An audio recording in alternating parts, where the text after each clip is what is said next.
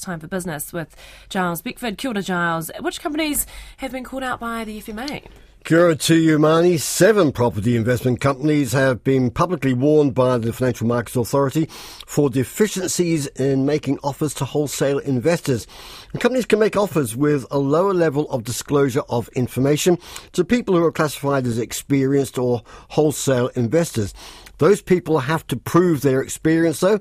The review has found that some of the required certificates, which need to be confirmed by lawyers, financial advisors or accountants, have flimsy descriptions of experience, such as having sold a farm or having a KiwiSaver account, or in some instances, no evidence at all. The authority's acting director of capital markets, Paul Gregory, says the breaches are concerning and there may well be consequences. We have already talked about referring to their professional bodies, the lawyers, financial advisors and accountants, or some of them who were supposed to have been part of the gatekeeping between retail and wholesale. So we were doing that. And we've also opened a couple of inquiries based on the findings from our report, but they are at a very early stage and we can't talk further about those. Well, a full list of the companies warned is on our website, but they do include the Duval Capital Partners, with whom the FMA's had dealings in the past, Jasper NZ Investments and the Williams Corporation. Paul Gregory says the broader investment sector should take heed of the review and remedy any shortcomings in their offers of wholesale investments. Auckland Airport's lifted its full-year profit forecast following a stronger-than-expected rebound in aviation. Its underlying profit forecast of between $100 and $130 million for the year ending June. It's up about $50 million on what it had been talking about in August. Its chief executive, Kari Hurahanganui, says the global industry is on track to recover to pre-pandemic levels by the end of 2024. We've experienced stronger than expected rebound in the aviation market, particularly in the North and South American, South Pacific and Trans-Tasman markets.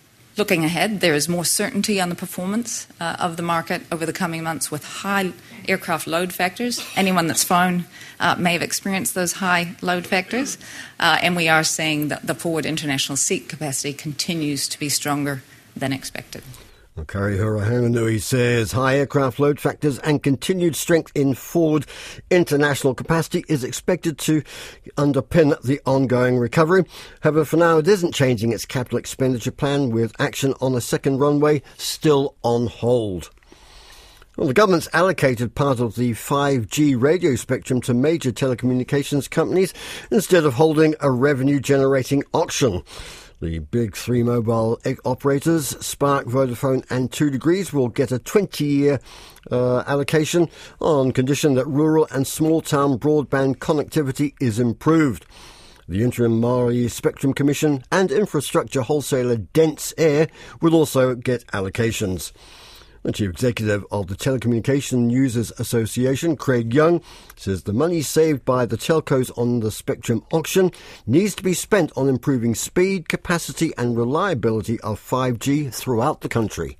We've been arguing for quite a while now that spectrum auctions are really just revenue grabs because the money doesn't go to help users, it just disappears into the government's coffers. And so we're pretty happy with the fact that the government has taken a different approach with this.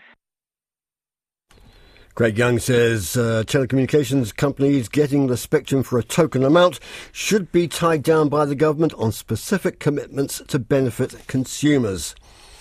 Well, moves to future-proof the fringe benefits tax have the potential to hit employers in the wallet if KiwiSaver and ACC levies are captured by the system. That's the view of one tax specialist. The first full review of the FBT has been undertaken by the Inland Revenue since it was introduced 20 years ago, and it's found that compliance is a bit of a headache for many. IRD is recommending simplifying the rules on motor vehicles, which for many employers is the biggest fringe benefit tax issue. And KPMG tax partner Rebecca Armour says many ideas on the table are positive, but there could be unforeseen costs if all the findings were adopted.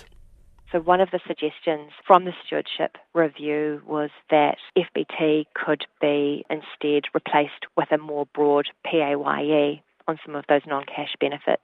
That would be concerning from our perspective for a number of reasons. it would increase the cost to the employer because that would bring in KiwiSaver and ACC levies, which FBT isn't currently subject to.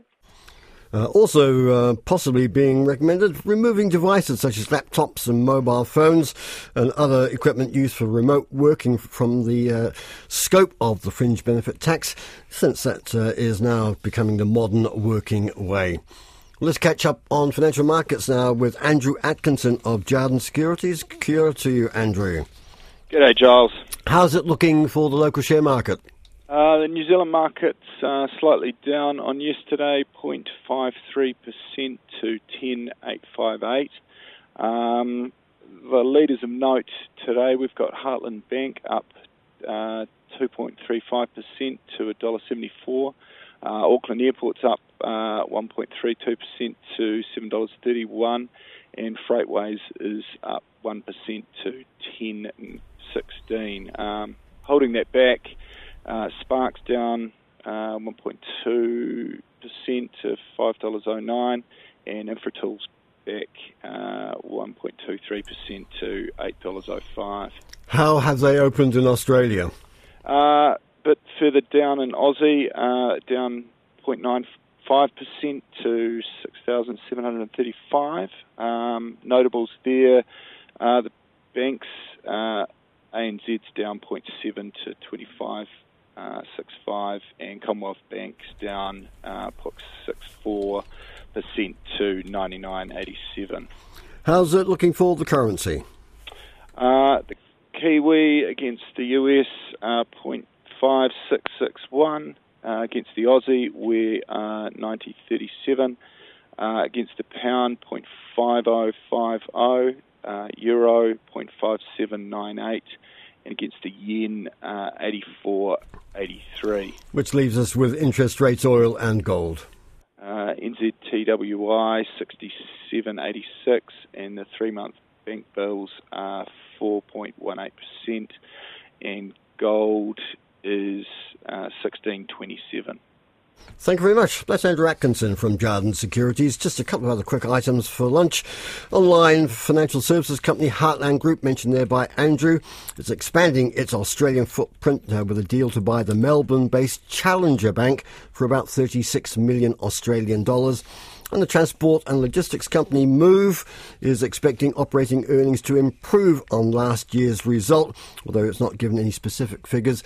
The result last year was of just over $54 million for the year. Business news and numbers updated around 5:30 in Checkpoint.